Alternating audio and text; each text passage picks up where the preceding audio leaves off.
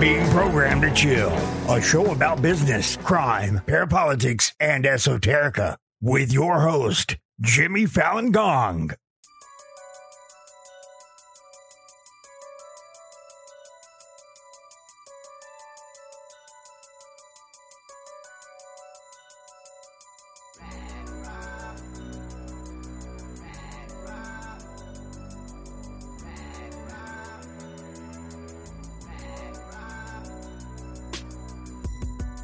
This is Crackpottoberfest 2022 by Programmed to Chill, hosted by yours truly, Jimmy Fallon Gong. Crackpottoberfest is an exploration of the intersection between horror films and the horrors of real everyday life. Horror films are more than just a source of fun thrills. They're a window into the darkened corners of our world. In this series, I hope to explore several films which knew more than they should, and which point to occulted truths. Through facing our fears, we learn about the world and about ourselves. Just don't stare too long at the shadows. This is Premium Episode 47. Novels as Spycraft 8, Paranoiac Films Part 5, First Entry into the Crackpottoberfest, Girl Interrupted, or Dr. Strangelove's daughter on some MK Ultra shit. A year back, one of my listeners, shout out Tara, recommended that I check out Girl Interrupted, the 1995 film, as well as the memoir by Susanna Kaysen. Tara says she had recently rewatched it and saw it with new eyes, and several things jumped out at her. Although I knew some of what she was talking about, I didn't know all of it, so I thought I would check it out again, right? And oh boy, was she right. There's a lot going on with Girl Interrupted. I think that what I'm going to do is to discuss the memoir, and then Kaysen herself, and then the film, and then maybe to look at the historical record, such as it is.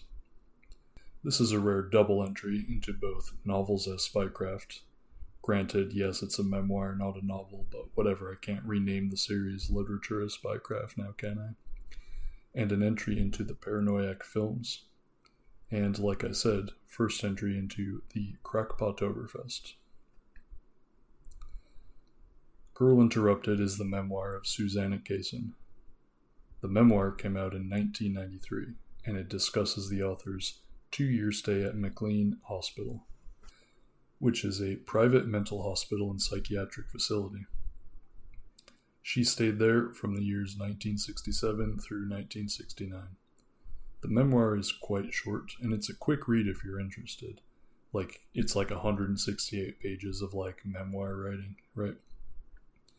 I'll refrain from judging it, it was written decently. I'm not a fan of, memoirs, a million little pieces style, confessional memoirs on sometimes transgressional. This wasn't really transgressional, but I'm just not a fan of this genre of literature, right? But I'm not going to shit on it. If nothing else, Girl Interrupted was an early entry into the gold rush of memoirs. So if it feels contrived a little bit, you gotta take into account that to a large degree, other people were copying this rather than the other way around. So, Kaysen's memoir does not tell her own story in a direct way, but because I'm not concerned with literary merit here, I will tell the more chronological version.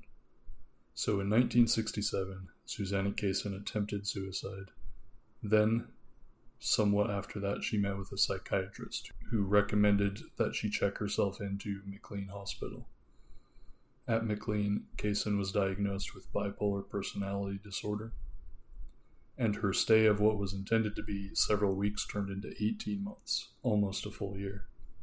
Much of the memoir involves Kaysen telling her story interspersed with the stories of her friends, which is to say, fellow patients, mostly other young women.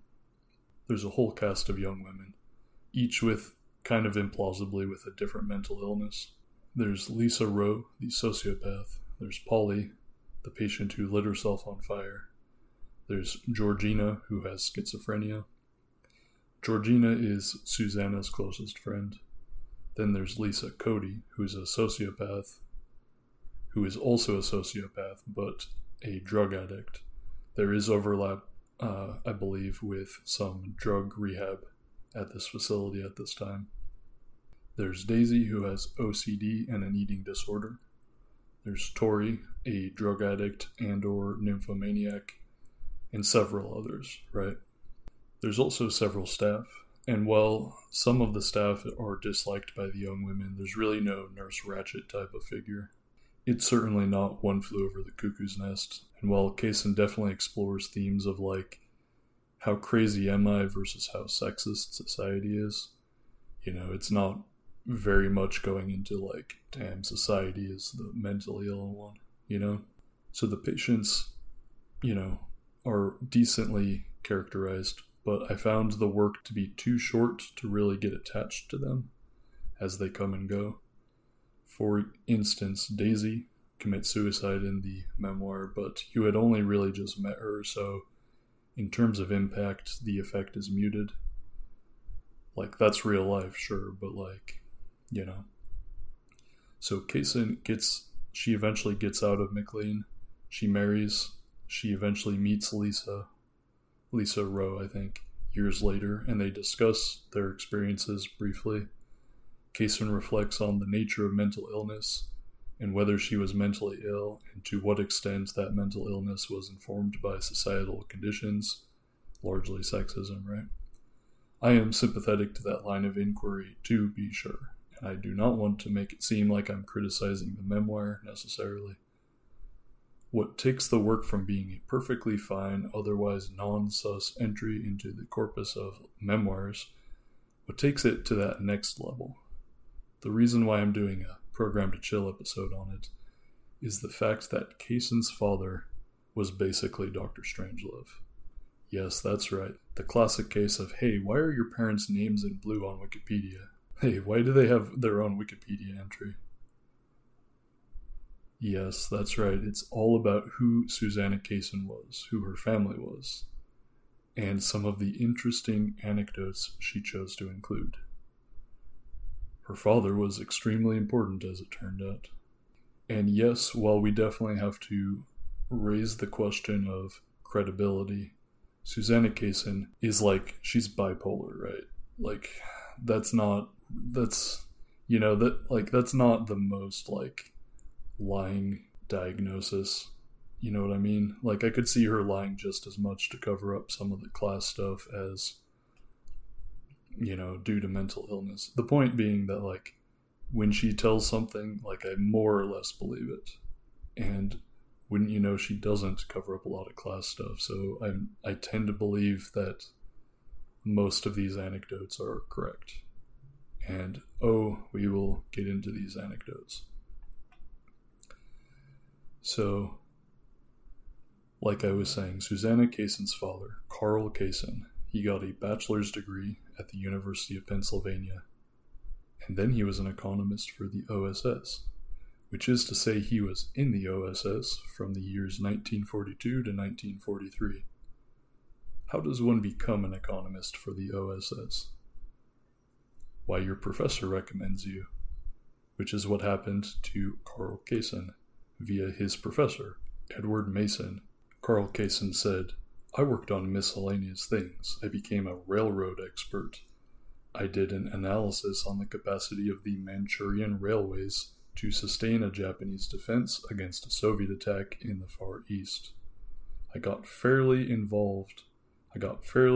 involved in a fascinating effort that was organized by a man named Eddie Mayer, who had been a petroleum geologist, to make estimates of the supply problems of the German army and the Soviet Union, unquote. All of these topics are very Program to Chill oriented things, are they not? So Kaysen worked in the OSS, quote, determining effective targets to impair the German war effort, unquote, both in bombings and otherwise, or at least those which they could bomb without pissing off the Bush family, the DuPonts, the Boston Brahmins, steel and oil interests, or of course without crippling German industry, right? Like, this is stuff like we talked about in the Krupp Steel episodes. As we established in earlier episodes, Kaysen would have been in on the talks where they planned to bomb population centers, rather than bombing, say, Krupp weapons factories. He absolutely would have been one of the guys working on that, right? From the years 1943 to 1954, he was in U.S. Army Air Force Intelligence, where he was cleared for Security Clearance Ultra, which during the war pertained to, efforts to decrypt German encryption, right? Which is to say, very high secret, very high security clearance. Karl Kaysen said, "I got into the intelligence business in a serious way. We relied mainly on three things: photo interpretation, the signal intercepts, and prisoner interrogation, which was very important. I actually participated in a few interrogations," unquote. Oh, really, dude? Okay. I mean, granted, a lot of them are Nazis, but just so you know, this guy is like a real spy. Around this time, during and after World War II, Kaysen worked with the RAND Corporation, working on air raid and nuclear strike scenarios. After World War II, he attended Harvard and would ultimately get a PhD from Harvard in economics. Kaysen also did graduate work at Columbia. While at Harvard, he became an assistant professor. He did some clerking for a judge working on an antitrust case, one of the first after, the wave of them in, the 1910s or whatever. He served in the military again. He eventually became a full professor, and then he became associate dean at Harvard in the 1960s. From 1961 to 1963, Karl Kaysen was the Deputy National Security Advisor to President John F. Kennedy, and I quote, "a position in which he concentrated on foreign trade, economic policy, and the potential use of nuclear weapons. In this capacity, he was asked to prepare a report on how to utilize the U.S. nuclear arsenal to preemptively destroy the Soviet Union's nuclear capacity and its ability to retaliate with nuclear weapons," unquote. One of Kaysen's reports analyzed the first strike nuclear possibilities and war plans, and Kaysen estimated something like 500,000 Soviet casualties in one of his scenarios. Apparently his reports freaked out the Kennedy administration, which is not to say he wasn't their guy. He was their guy. It's just they were like, oh, fuck. So Kaysen worked extensively with McNamara and Yarmolinsky on the wargasm issue. That's wargasm. This was the idea that, in the event of a war with the Soviet Union, each branch of the military had their own plans for responding to nuclear strikes, which, if, paired together, and maybe, two of the three were able to go, would have led to massive nuclear overkill. They knew this was a problem, so Eisenhower took nuclear strike planning away from individual branches of the military and gave it to the RAND Corporation for planning and oversight. The resulting plan, SIOP 62, that's not SIOP with a P, right? That's SIOP for Single Integrated Operational Plan, SIOP 62, was still a wargasm, basically. It would have been a single coordinated attack that would have still used all of the United States nuclear arsenal on the Soviet Union and China. Yes, you heard that right, and China. They were planning on nuking China whether or not China was involved. The long and short of it is that Kaysen was on some Dr. Strangelove shit. Kaysen in particular believed, probably accurately, that they, at one point in the Cold War, had a 90% chance of wiping out all Soviet missiles before they could retaliate. This is basically General Ripper shit, but, rather than it being from a war-crazed general, it's coming from Karl Kaysen, the Harvard economist, right? Now, Kaysen was literally one of Kennedy's top guys, and during the Cuban Missile Crisis, he was right there counseling and advising him. And I quote, Karl Kaysen was essentially in charge of all other White House foreign policy matters during that time, unquote. That week and a half, 2 weeks, where Kennedy was pretty much only focused on the Cuban Missile Crisis, Kaysen was running everything else. They actually called Kaysen the vice president in charge of the rest of the world at that time. Kaysen was privy to some pretty interesting shit, too. He talked about how the Pentagon and the Joint Chiefs of Staff were planning to construct a, and I quote, deep underground command center, unquote, under the Potomac. A sort of bunker that could survive a nuclear attack, which for some reason went under the acronym DUKW. But the Joint Chiefs of Staff, Kaysen said, always opposed the idea. Kaysen at one point asked Harold Brown, who was then the head of Defense Research and Engineering at the Pentagon. He asked him why the Joint Chiefs of Staff were against this deep underground command post. Well, Harold Brown said, basically the chiefs probably aren't interested in having the civilian command survive. If we were to come to a war, they would only get in the way, unquote. Kaysen also speculated that part of the issue had to do with, quote, the attitude of the admirals, unquote. Now we're talking. Deep underground military bases, and the Joint Chiefs of Staff not really wanting civilian command to survive after a nuclear war. We are getting into some heady shit here. Continuity of government shit. Yeah. So Karl Kaysen also helped write one of the nuclear test bans in 1963. Weirdly enough, Kaysen was also close to Greek Prime Minister Andreas Papadou, who he knew from his time at Harvard.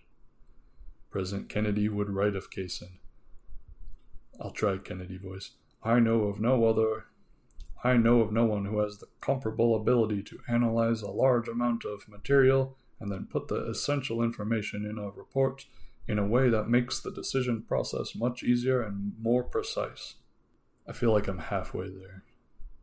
Better than I thought, but it's not perfect. In case my accent impaired the listening, he said, I know of no one who has the comparable ability to analyze a large amount of material and then put the essential information in a report in a way that makes the decision process much easier and more precise.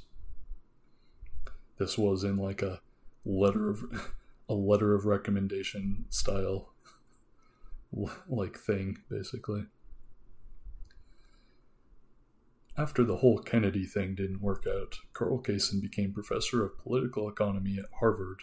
Then he served as director of the Institute for Advanced Study from 1966 to 1976. He took over the position from J. Robert Oppenheimer. For those of you who don't know about the Institute for Advanced Study, now there's a good afternoon. In other words, and I'm not implying that this is directly related, but while Karl Kaysen's daughter was locked up at McLean, her dad was one of the highest-ranking spooks in the country, privy to some of the top secrets. Later in 1967, Kaysen became professor at MIT. He soon became their professor of political economy. Why, yes, Chomsky and Kaysen would have known each other. Unfortunately, I could not find any interactions. I'm sure they did have interactions. If anyone knows any, I'd be interested to hear.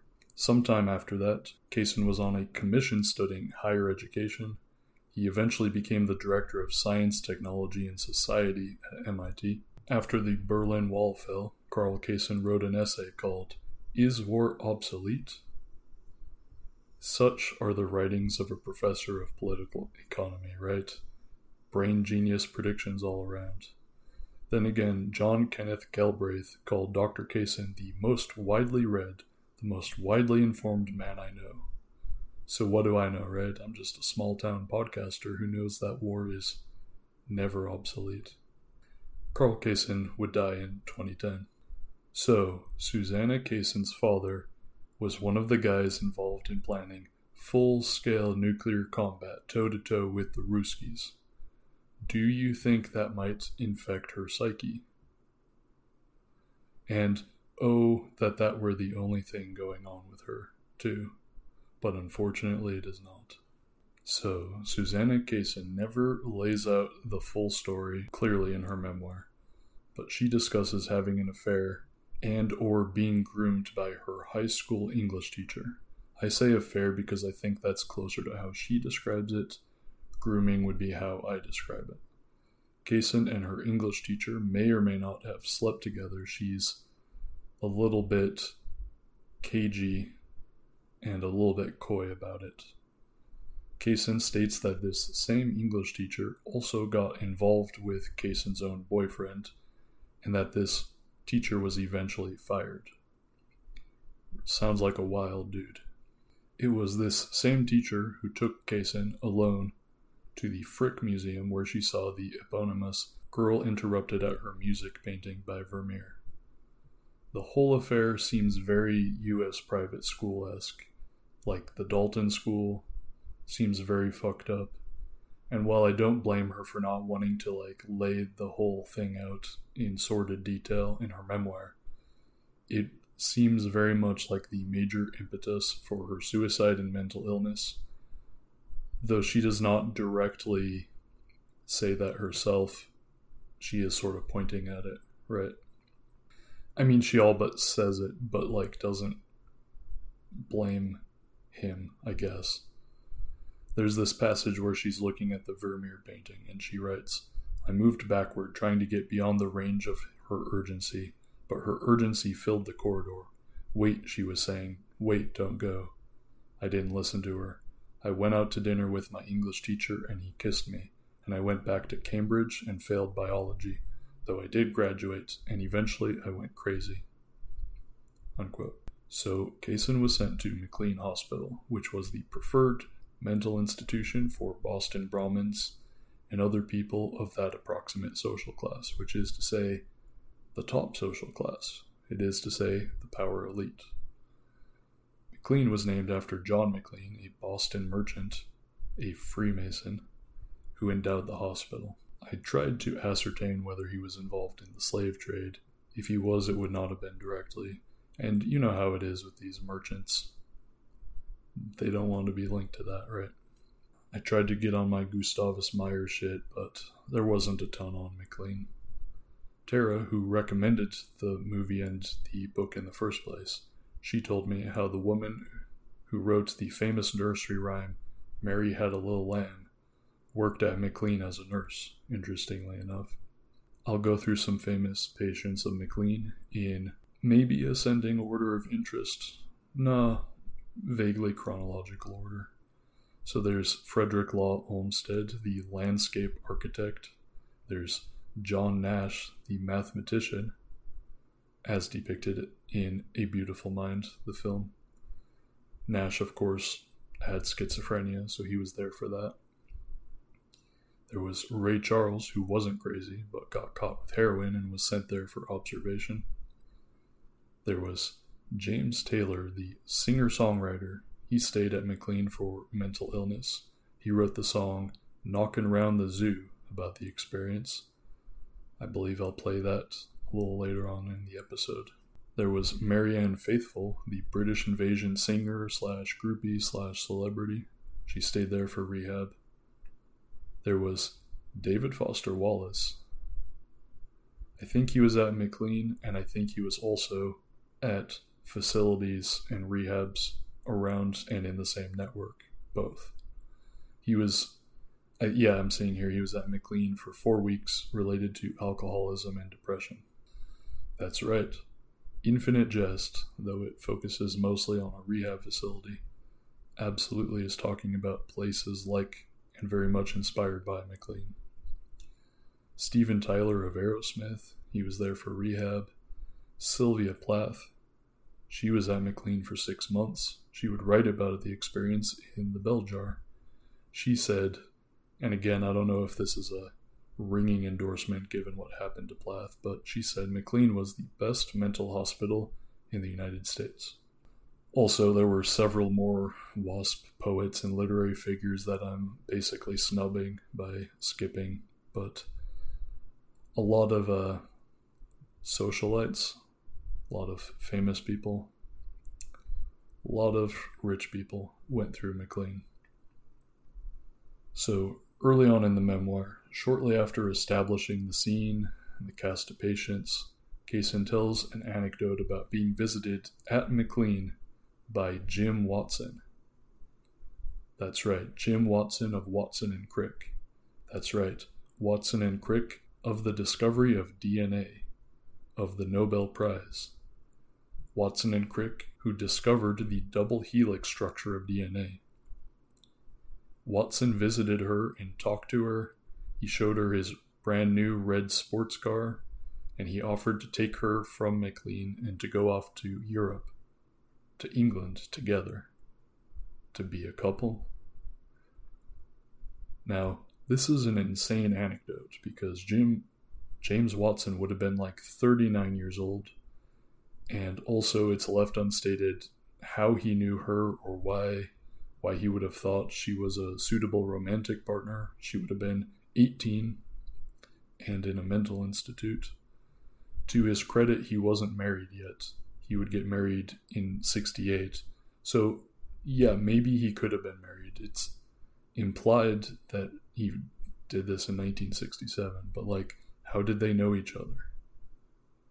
And, like, Watson's like a freaking scuzzy guy, man. Like, he argued in favor of eugenics on a number of occasions. He said, "People say it would be terrible if we made all girls pretty. I think it would be great." Also, Watson and Crick did not properly attribute their colleague Rosalind Franklin for her contributions in discovering DNA, which Watson largely said was, like, true. Like, yeah, I didn't do that. So, would Watson be the type of guy to hit on a younger woman in a susceptible state? Like, yeah, probably, actually. And this is going to be a recurring thing for this episode. Just all the vibes are going to be very much like the J.D. Salinger episode that I did. Weird, depraved WASP shit, basically. Then there's an interesting story about Georgina and her boyfriend Wade. If you'll recall, Georgina was the one with schizophrenia.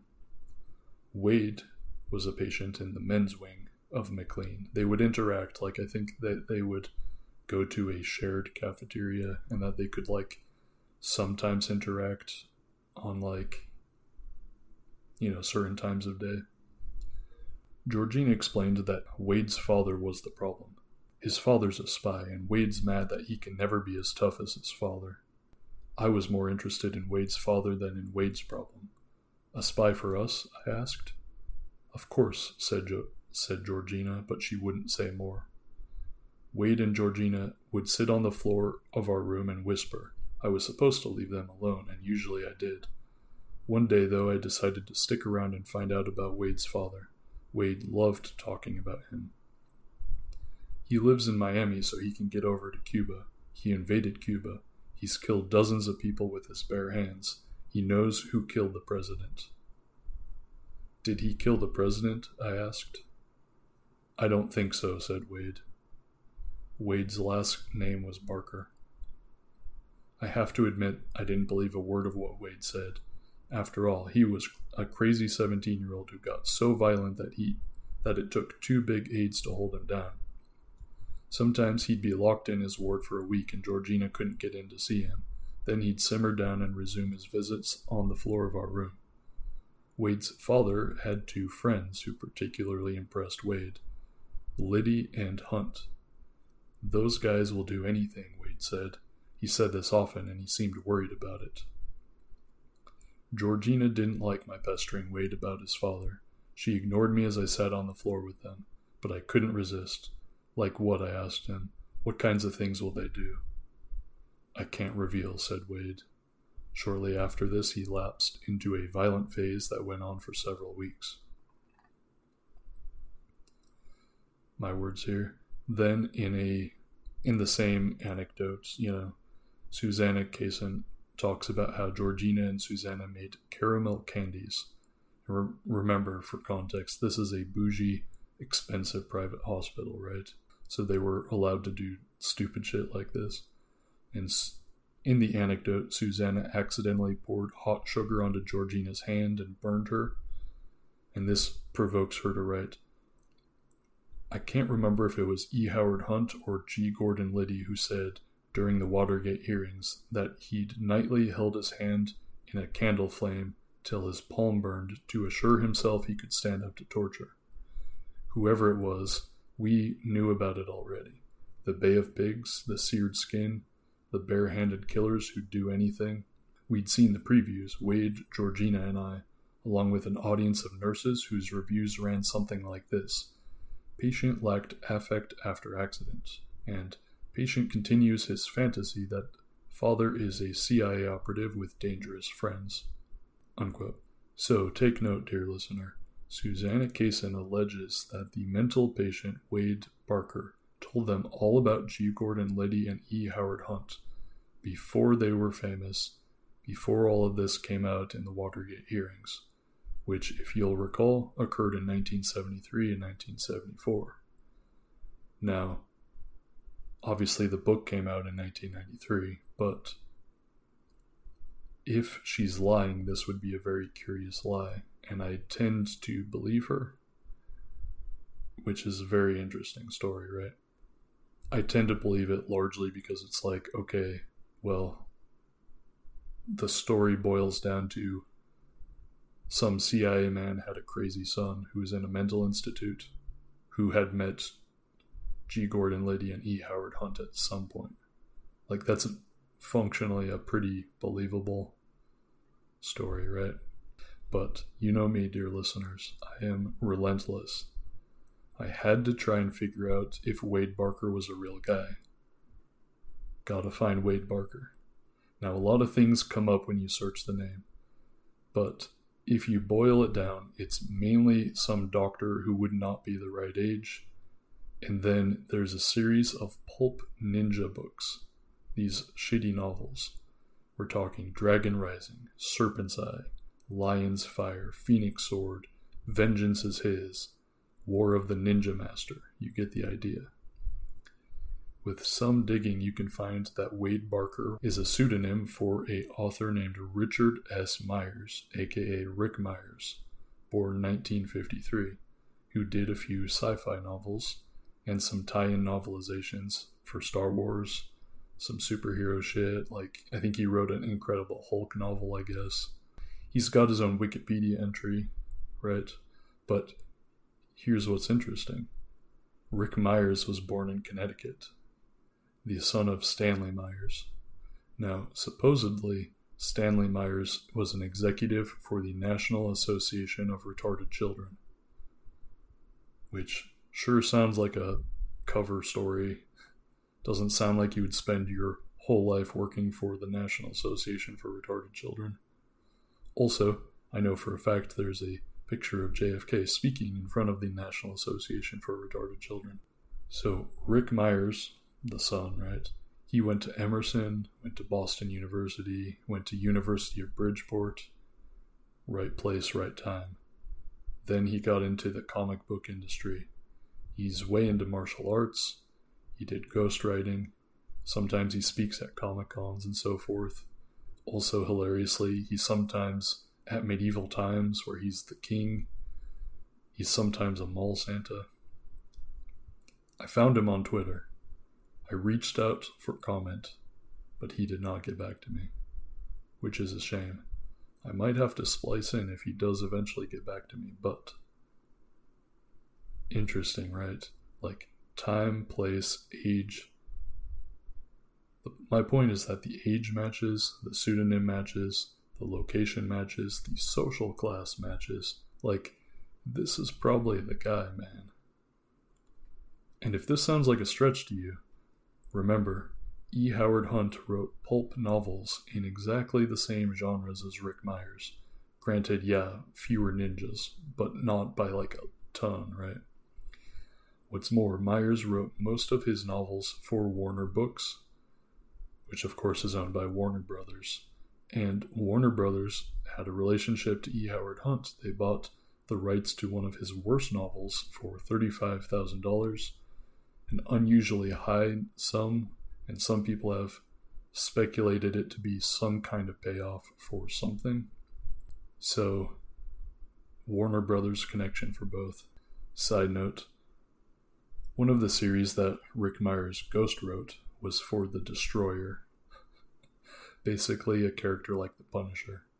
The premise is that a ex-cop was framed for murder and then fake executed, only to be surreptitiously taken away and trained to be an assassin for a non-existent three-man agency that has to go outside the Constitution in order to protect the Constitution. Which, god dang if that doesn't sound like some kind of G. Gordon Liddy and E. Howard Hunt bullshit justification, right? Oh, and I didn't mention, but Rick Myers' Twitter handle? Rick Myers 007. Case closed.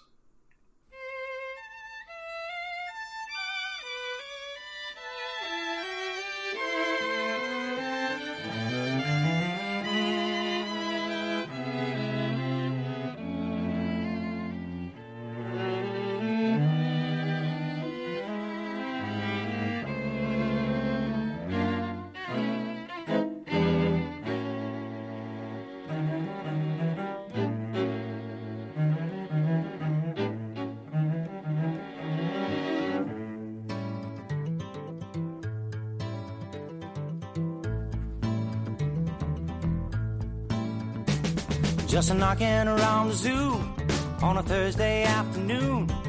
There's bars on all the windows and they're counting up the spoon, babe.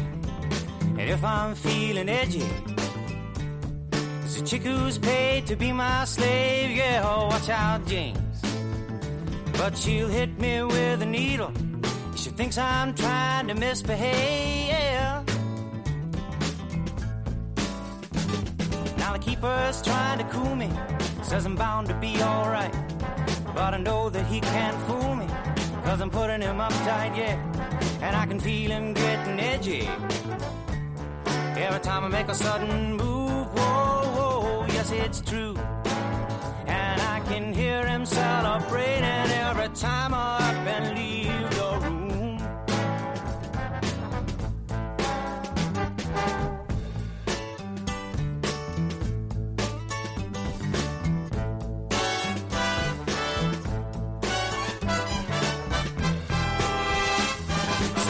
All come to see me, they point at me and stare. Said he's just like the rest of us, so what's he doing there? Now they hide in their movie theater, drinking juice, keeping tight. What's that bright light, Bishop? Cause I'm certain about one thing, babe, that zoo's no place to spend the night, no, no.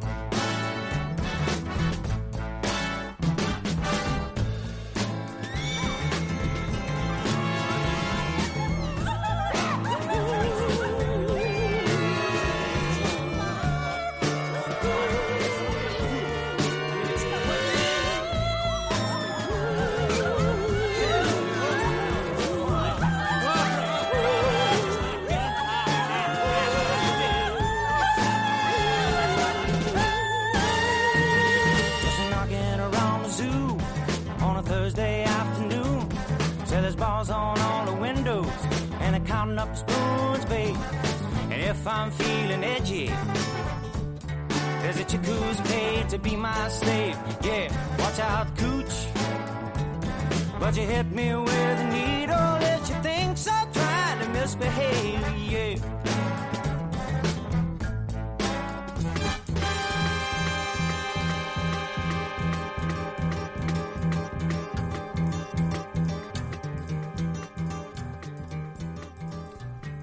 Now, there are other telling anecdotes in this memoir, like the patient Daisy was the victim of incest. In the memoir, the patient Lisa explained, speaking about Daisy's father, he can't believe he produced her. He wants to fuck her to make sure she's real, unquote. Now, if you'll recall, I mentioned that the character Daisy ends up committing suicide. this whole plotline would be greatly expanded in the film. We'll get to that in a little bit. So one of the doctors at McLean, a Dr. Wick, was from Rhodesia, which I found to be interesting. Susanna Kaysen also points out that the shrink who sent her to McLean in the first place had been accused of sexual harassment by a former patient.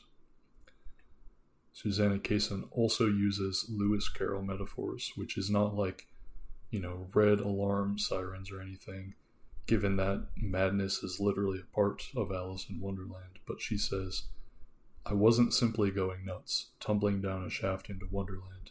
It was my misfortune or salvation to be at all times perfectly conscious of my misperceptions of reality.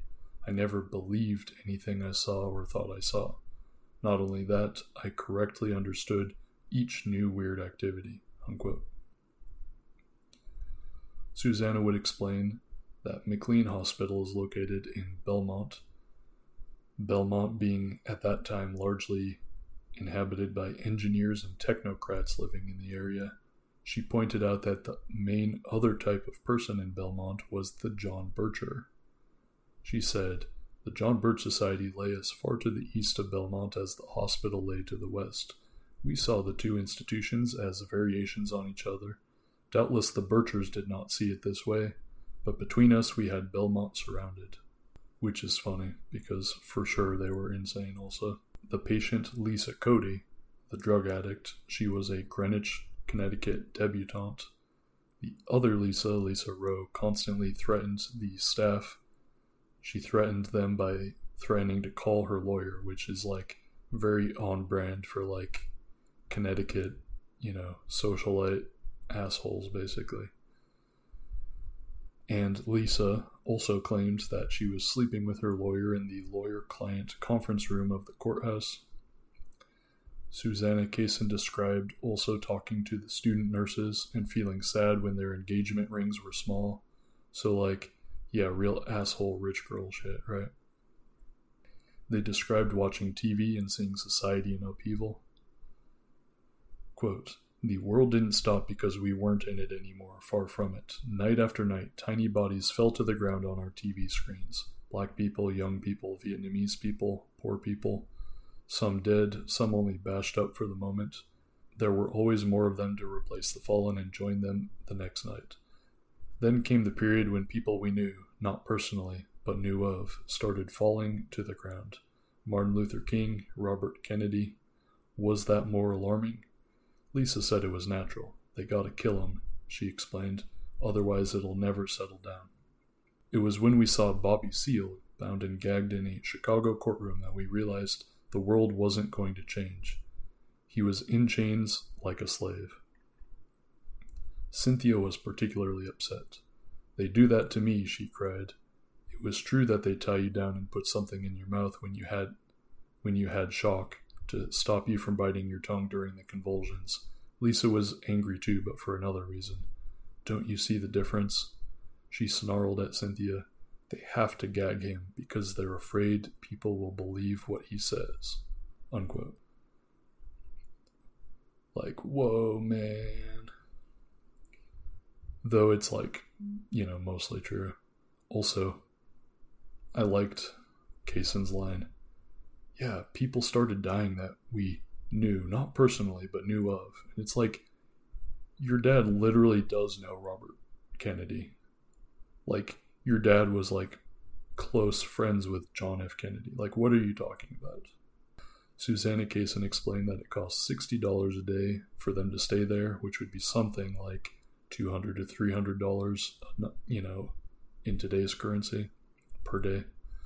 And mind you, that's just the room, not including therapy, drugs, and consultations, all of which were extra.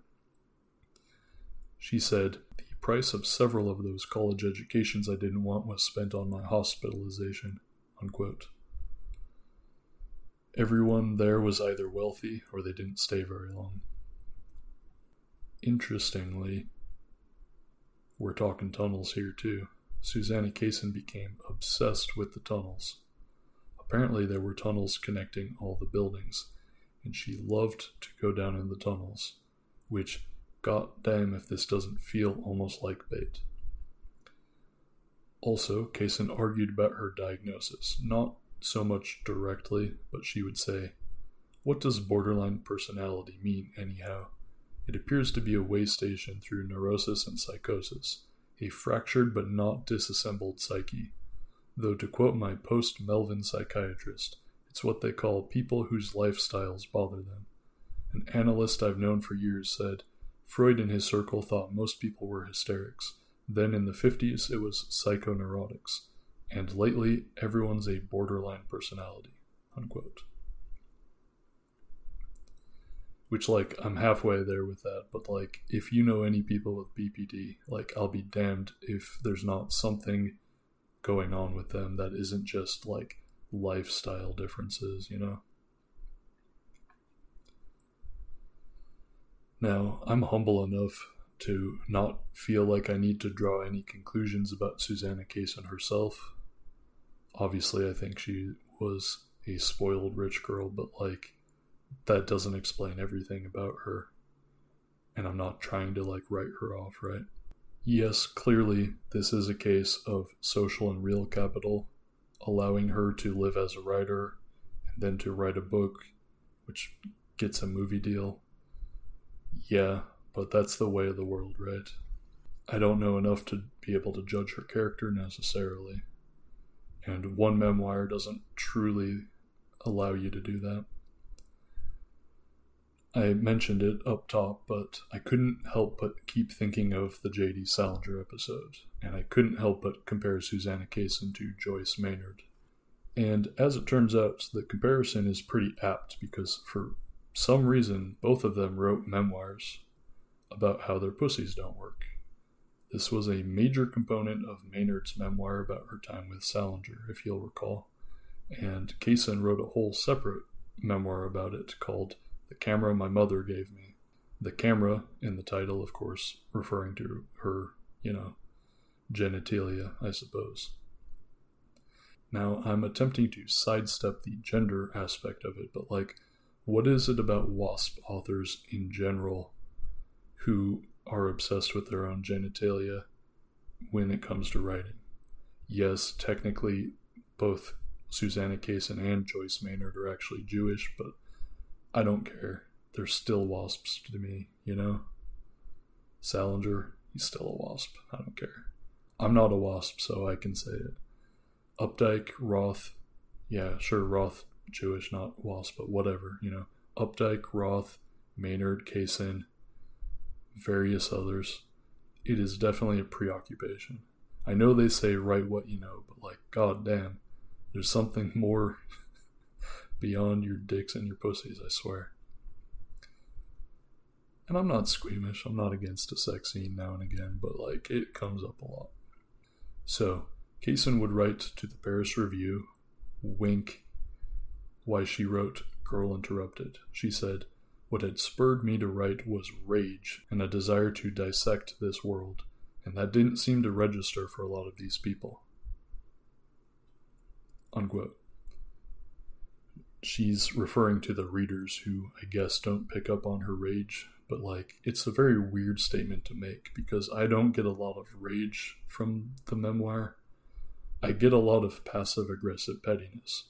And trust me, I know passive-aggressive pettiness as someone incredibly motivated by passive-aggressive pettiness. Sometimes just aggression. I'm not passing judgment here. I'm just saying, don't get a lot of rage out of the memoir. She continued saying, "I just feel like I didn't even write this book." Unquote. Which is always a risky statement, right? When it could very literally be true, given how the industry actually works, and given how these silver spoon authors particularly work. Then she wrote, "My book, there is this blankness and omission, a lot of omission. I don't write about my family, really. I don't write that much about my internal state. It's not about me." Unquote. Which is true, but then she spends a statistically significant portion of it talking about Jim Watson, G. Gordon Liddy, E. Howard Hunt, CIA shit, JFK, RFK, MLK, tunnels. I don't know, man. It's a confounding work in some ways. Like, what the hell is going on here?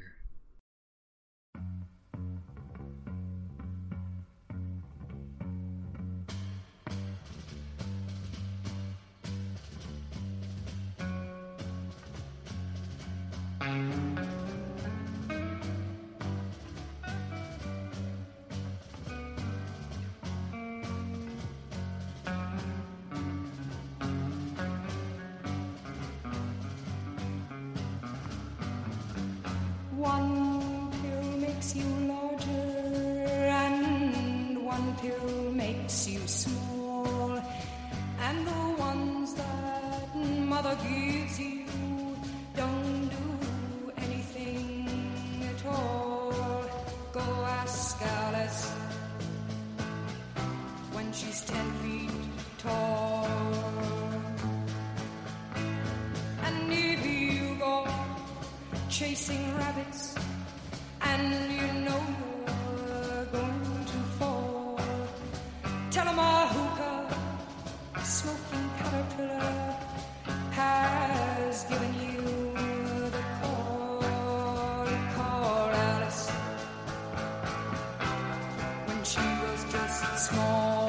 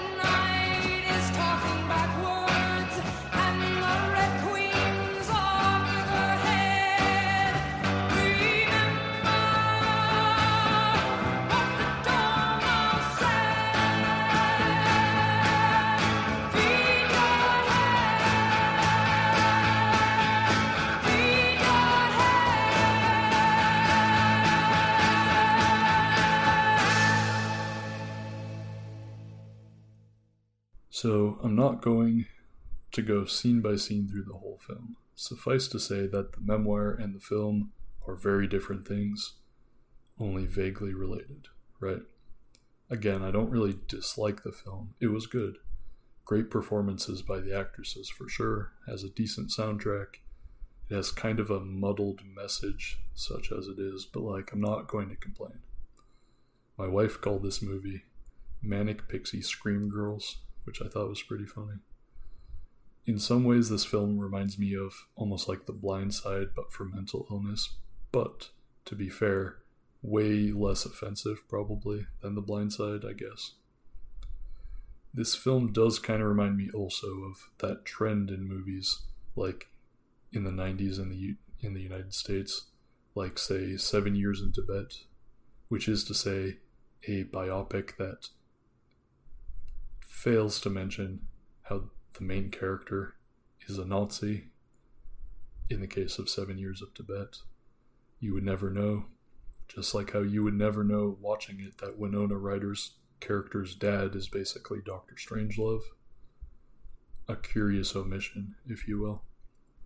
So I'm going to go through a few of my notes. First of all, the film opens with various scenes establishing Susanna Kaysen as a disaffected young woman. My main note here is that they don't really show them as having a nice enough house. They were a lot richer than that.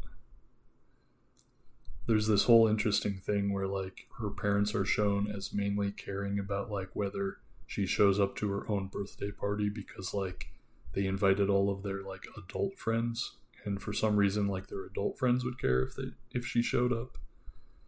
And then again, these are shown to be normal people in a small house, rather than I don't know, functionally the social circle of the Kennedys, basically. Really colors the whole story when you realize that the parties that her parents are getting on her ass about not attending would be full of like, I don't know, people in like the State Department and like academia. Interesting, right? The Georgetown set. So there's this interesting visual motif that recurs, at least in the first half of the film, about various authority figures being associated with images of JFK. And I mean like not subtly. Like frequently it is like literally an image of Kennedy floating around whatever adult is like yelling at Susanna at the time. Whether it's a picture on a wall or a yard sign. I think it's like a school counselor and like one of her psychiatrists, I think.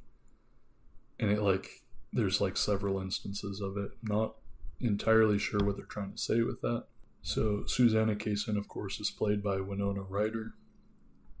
So she gets sent to McLean, which was renamed for the film. I think they renamed it to Claymore or something.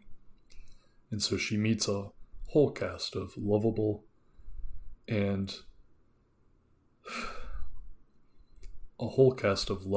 young women with different mental illnesses, right? For some reason, they change Georgina from a schizophrenic to a pathological liar. And then they make Georgina a mega fan of The Wizard of Oz, which was not in the memoir. Around this same time, early on, they have all the young women watching I Dream of Jeannie. Now, I find these to be very interesting pop cultural reference points to be inserting, and, dare I say, suspicious. I mean, you want to talk about like some mind control. What is I Dream of Jeannie but an incredibly freaky TV show, right? The husband is an astronaut. Jeannie is like his slave who has to obey him. Like, what the hell, man? So, one of the other patients is Lisa, played by Angelina Jolie. If you'll recall, Lisa was a sociopath, which is curious because, like, again, I'm not the mental health understander, but they have Lisa acting a little bit more like borderline, and then they don't, like, Susanna's supposed to be borderline, but she doesn't really act like it. And what's weird is that they show Lisa to be like almost like a lifer, but I don't think that they actually keep sociopaths in mental facilities that long, separate from, you know, when you're stuck there for like criminal infractions. I think that most of the lifers are like people with schizophrenia and various types of psychosis. I don't know. But, I mean, it's an inspired casting choice because Angelina Jolie does an amazing job. They depict Lisa as wearing a U.S. Air Force shirt, which makes you ponder things. They have Brittany Murphy playing Daisy. Daisy, of course, has OCD and an eating disorder and so forth. Daisy was the character that was getting molested by her father, and they really build out that plotline, which is not in the memoir. Or I think it is in the memoir, but it's like a single line, right? Now, on the walls of Daisy's room, as in she herself would have put them up, are these like butterflies to drive home the incest point, I guess. One of the other patients is played by Elizabeth Moss, the actress and Scientologist. Whoopi Goldberg would be the head nurse. It's interesting, right? Because they made Winona Ryder's character, they made her dress very French New Wave. Like she has sort of like a Jean Seberg haircut, which I would call atypical for the United States in the 1960s. But who am I, right? Who am I to criticize? And by the way, she has that short, that short haircut for the full 2 years she's in there. It never grows out. Doesn't change at all. Welcome to Jimmy's Continuity Mistake Corner.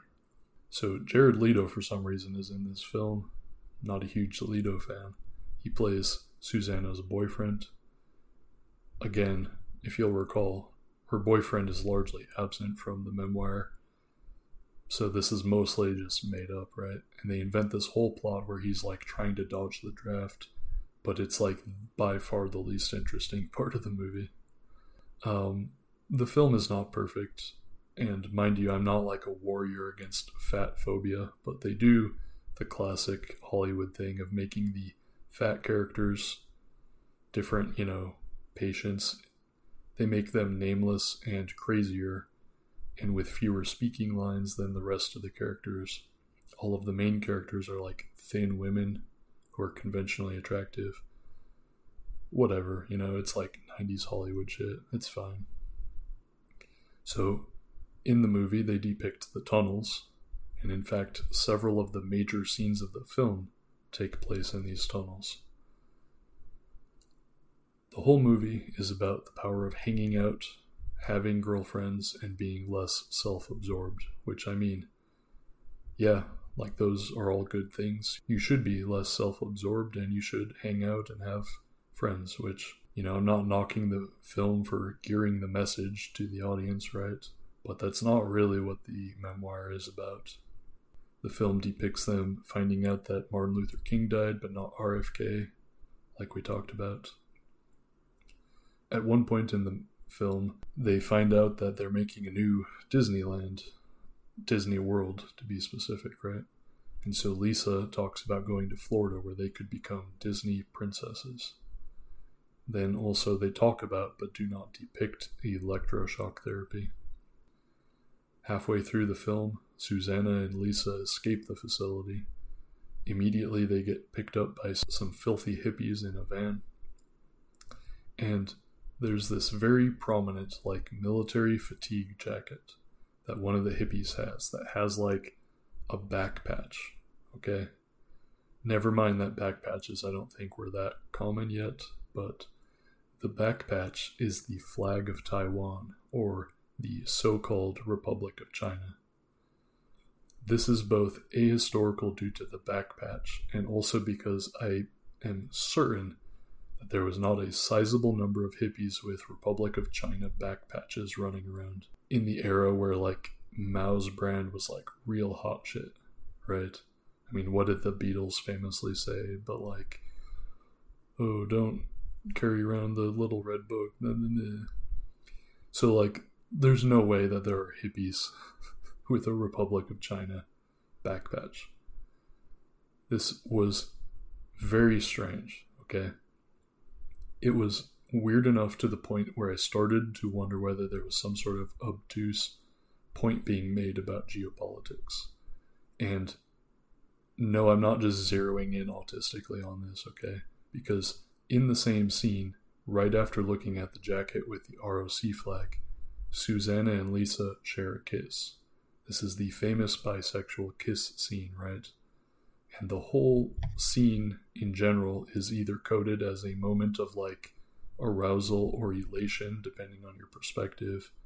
So why the fuck are they injecting this Taiwan shit into it? Right? Is this almost like some weird behavioral shit? I don't know. I'm just riffing. I'm just speculating. But if that were the extent of it, if that were the only time the ROC flag shows up, that would be one thing. But the Taiwan thing pops up again, if you can believe it. So, in the film, Susanna and Lisa escape, but they basically have nowhere to go, so they go stay with Daisy. At first, they sort of get along, they have like a tense truce, but then Lisa starts antagonizing Daisy. And eventually, Lisa yells at her. She yells some very cutting and heavy remarks about how everyone knows Daisy's getting molested by her father, and so forth. And in the scene where this is occurring, the camera cuts to Susanna, Winona Ryder, right? Who's yelling at Lisa to stop the verbal abuse about incest. And the only thing in the frame is Winona Ryder's face yelling, and in the background, prominently, is the freaking jacket with the flag of the Republic of China, Taiwan, right? Laid out very prominently. Why? Couldn't tell you. Like what does like lesbianism and incest have to do with the Republic of China, Taiwan? I don't know, but it stuck out to me to the point where I'm like, am I having like apophenia? Is my pattern recognition just on the fritz, or is this like something going on here?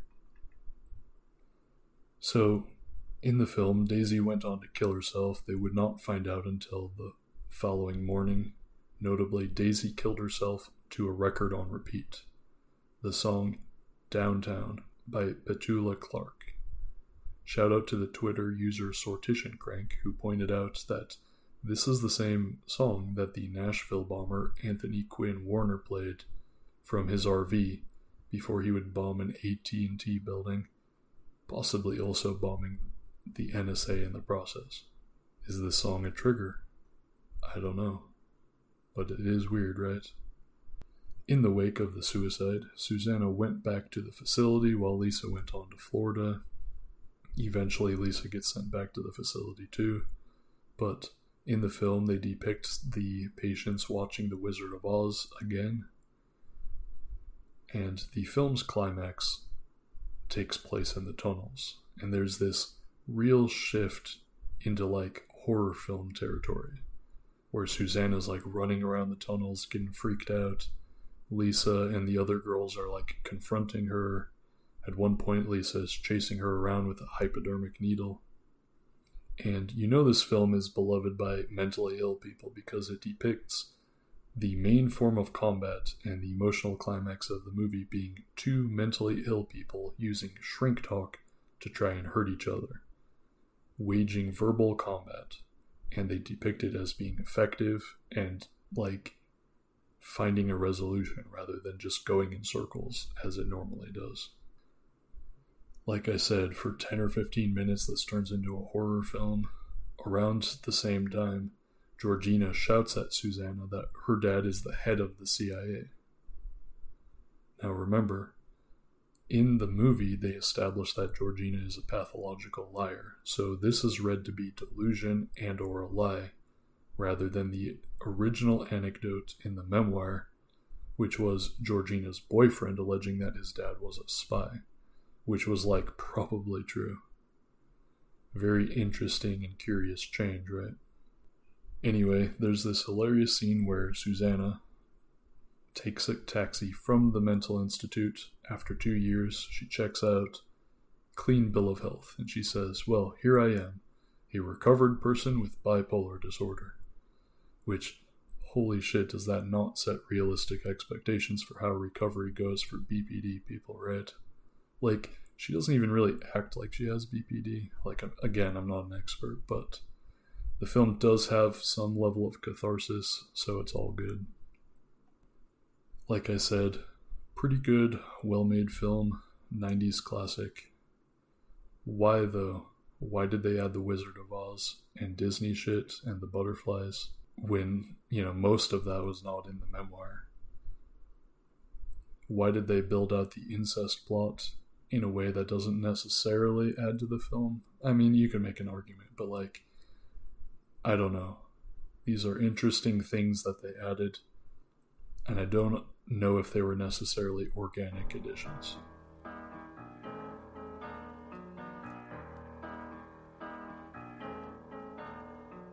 When you're alone and life is making you lonely, you can always go downtown. When you've got worries, all the noise and the hurry seems to help, I know. Downtown, just listen to the music of the traffic in the city. Linger on the sidewalk where the neon signs are pretty. How can you lose? The lights are much brighter there. You can forget all your troubles, forget all your cares. So go downtown. Things will be great when you're downtown. No finer place for sure. Downtown, everything's waiting for you. Downtown. Don't hang around and let your problems surround you. There are movie shows downtown. Maybe you know some little places to go to where they never close. Downtown, just listen to the rhythm of a gentle bossa nova.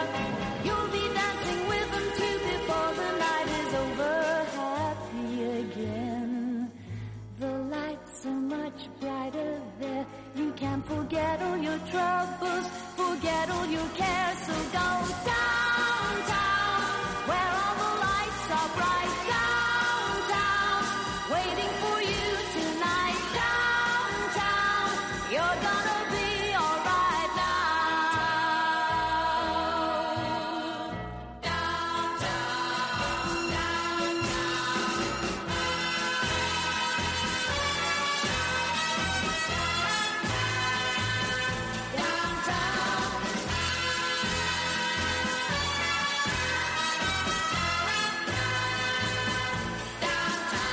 and you may find somebody kind to help and understand you.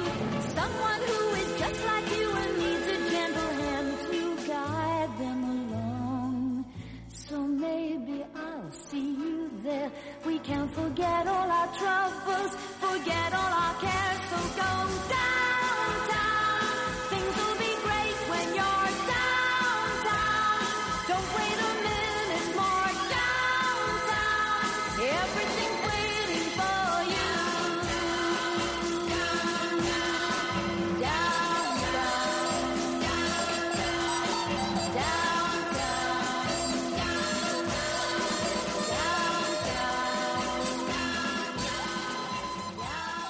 As for actresses, now, I'm going to be honest with you. I kind of remember hearing Auntie of Crazy Days and Nights saying that, like, Angelina was, like, very sexually active as a minor, including with adults, and was also into, like, some pretty far out stuff. Like, we're talking knife play and BDSM, which, like, yeah, I know there are levels of BDSM or whatever, but it's, like, different when you're, like, underage, right? All kinds of shit. So, like, what I'm saying is that, like, Angelina Jolie was, you know, the right fit for that role. You know, there's a lot going on with Jolie. Brittany Murphy, of course, would have substance and mental health issues that would become apparent later on in her career, obviously. And Winona Ryder would not be an accidental choice either. Shout out again to Tara for bringing some of these facts to my attention. But Winona Ryder's father worked with Timothy Leary. I think they say he was his archivist. Ryder grew up on a commune out in California. Ryder's parents were friends with Aldous Huxley's wife. And I quote from Wikipedia here, Ryder's family friends were her godfather Timothy Leary, the Beat movement poets Allen Ginsberg and Lawrence Ferlinghetti, and the science fiction novelist Philip K. Dick, unquote. So we have a CIA asset drug pusher, a pedophile, and I don't know the dirt on Ferlinghetti, and Philip K. Dick, who is realistically being targeted and harassed, right? Extremely, like, interesting, spooked up milieu. Side note here, the Rainbow Commune, which is where Winona Ryder grew up, was not that far from Calpella, which was, you know, the town where the commune was that Leonard Lake basically lived at and terrorized. They were both in Mendocino County, which is interesting, right? Further, Wikipedia says, Ryder began to devote her time to reading and became an avid fan of J.D. Salinger's The Catcher in the Rye. Which, I mean, come on. Jared Leto, of course, no need to even start with that guy. Incredibly spooky shit there. Finally, to close, there's the question. Was McLean doing any MK Ultra type shit? And unfortunately, the answer is yes. So first of all, Harvard was one of the main hotspots in the first place. The early LSD tests were at Harvard in the 1950s, and mind you, McLean was closely tied to Harvard. Harvard had medical schools on McLean's campus. Some of the doctors and nurses that Kaysen would have been interacting with would have been Harvard. So it's not in dispute at all that Harvard had MKUltra shit going on. That's very well documented. But here at Program to Chill, we are not content with the limited hangout of MKUltra as LSD experiments, are we? Now allow me to quote from Executive Intelligence Review. And, mind you, yes, this is the LaRouche cult. But take note, and fuck them. But, nevertheless, EIR has some great stuff. So, they wrote this article entitled, Mental Health Scandals Signal Harvard Role in Mind Control Experiments. And the article is talking about the Bridgewater State Maximum Security Mental Hospital, which is about an hour away from McLean. But McLean would actually oversee Bridgewater until the 1980s. And they nevertheless still have, crossover and overlap and so forth. According to one intelligence specialist, Bridgewater has been suspected of running mind control experiments on its approximately 450 patients. This may even date back to the notorious intelligence community-funded MKUltra experiments in mind control in the late 1950s, which sought to create Manchurian candidate assassins with drugs and behavior modification. MKUltra had a lot to do with launching drug use and cults in the Youth Ferment and Counterculture project of the 1960s. According to Senate investigations by the Kennedy and Church committees, side note, I think they mean Rockefeller Committee, which only concentrated on the earliest phases of the project, Dr. Richard Hyde of Harvard was one of the recipients of CIA funding grants for this research, unquote. My words here, so far so good, all pretty much accurate, with the note of not the Kennedy Committee, but the Rockefeller Committee. Again, there's some specifics about when it started and so forth, but nevertheless, the article continues saying, Then something happened at Bridgewater. In 1985, a private company, Goldberg Associates of Salem, Massachusetts, won the right to run Bridgewater from McLean Hospital, and patient suicides and related unexpected deaths began to rise. So, they are alleging that weird shit started in 1985. But then the article explains that there was weird shit going on even before that. And this is a whole thing, people know about this, right? In 1967, a documentary came out called Titicut Follies. And the article says, the devastating film shows inmates, as of 1967, walking about completely naked. You see guards abusing patients. You see one inmate who is slapped by a guard. The excerpt is shown. He goes on. You see death. Well, not the actual death, but you see someone being fed with a tube down his throat, and as I recall, he died the same day. Another director at McLean Hospital and associate of Gunthiel's program on psychiatry and the law from 1978 to 1980 was Dr. Park Elliott Dietz. Dietz was an expert witness in the trial of John Hinckley, who attempted to assassinate President Reagan, unquote. My words here.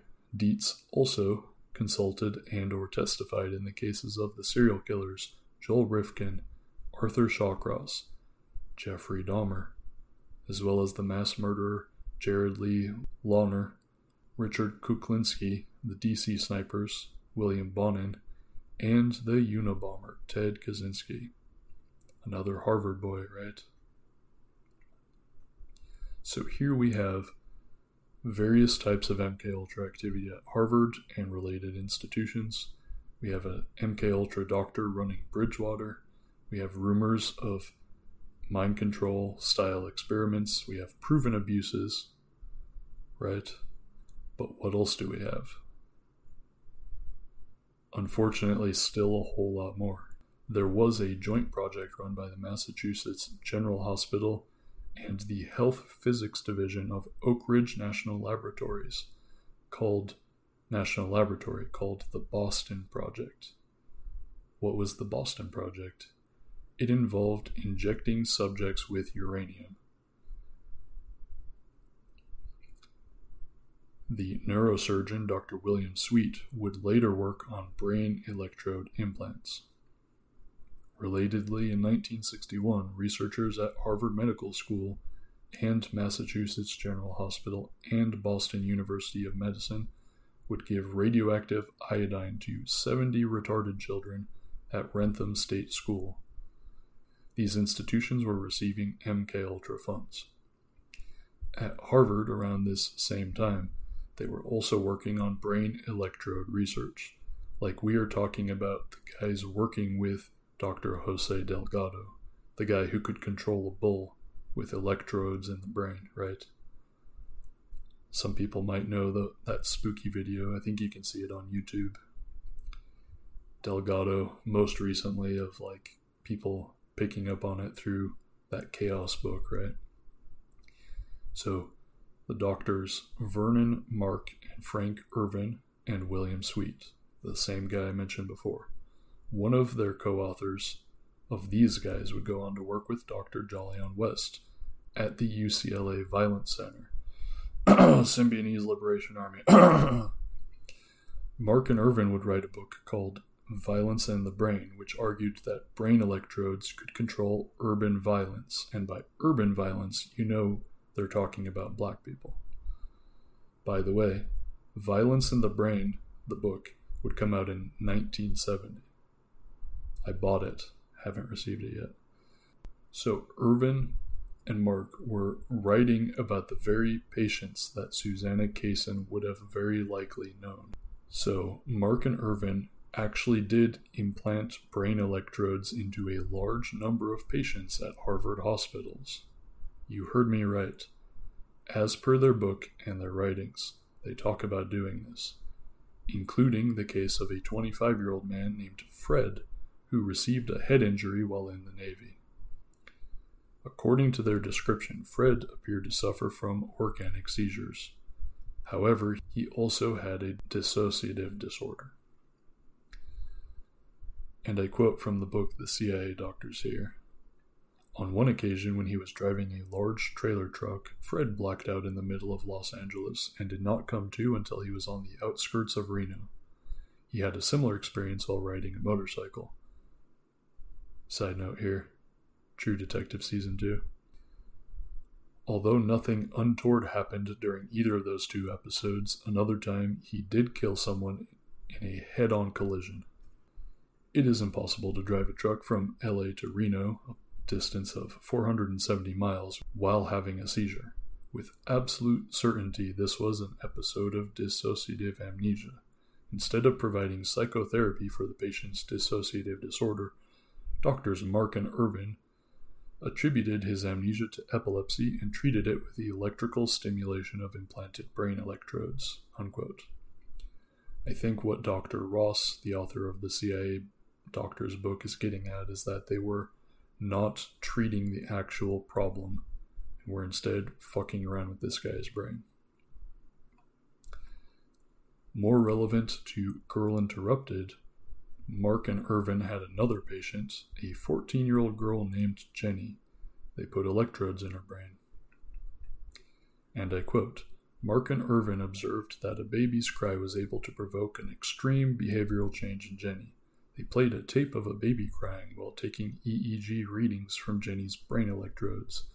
She was then transferred to a state hospital, and Mark and Irvin were unable to keep on with what we believed was necessary medical treatment. According to Mark and Irvin, it was epileptic discharges in her brain that caused Jenny to murder her two younger stepsisters. An alternative theory of the case based on chronic severe psychological trauma, post-traumatic stress disorder, and dissociative symptoms in Jenny would have led to a psychotherapeutic treatment plan. The mind control doctors saw their patients as biological machines, a view which made them subhuman and therefore easier to abuse in mind control experiments. The book continues saying, another patient in Violence and the Brain, 18-year-old Julia, may have also had an undiagnosed, psychologically based dissociative disorder.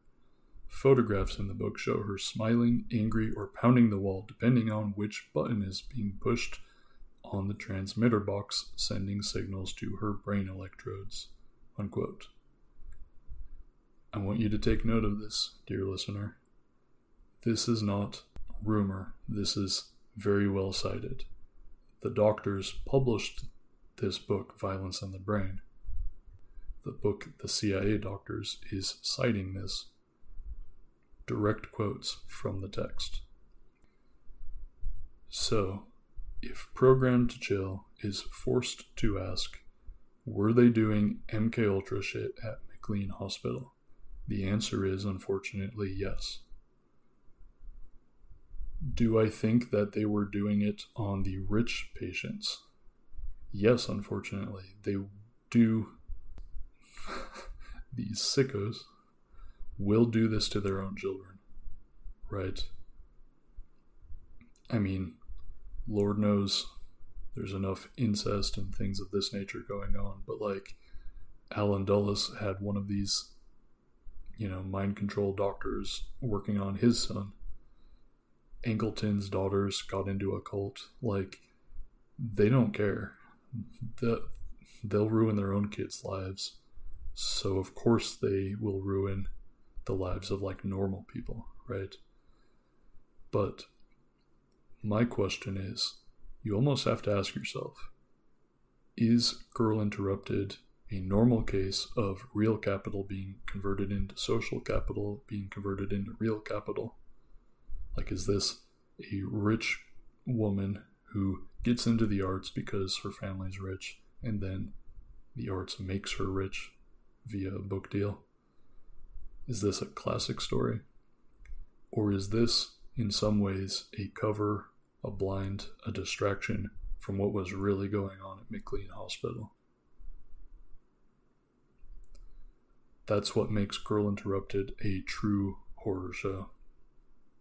That's why I picked it as a horror film in the Crackpottober Fest series.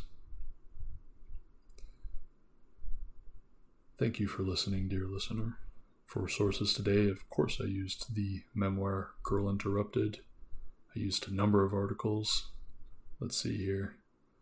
The Paris Review interview, several other interviews with Kaysen, various New England Society articles on McLean Hospital. I did some gumshoe reporting for Rick Myers, aka Wade Barker.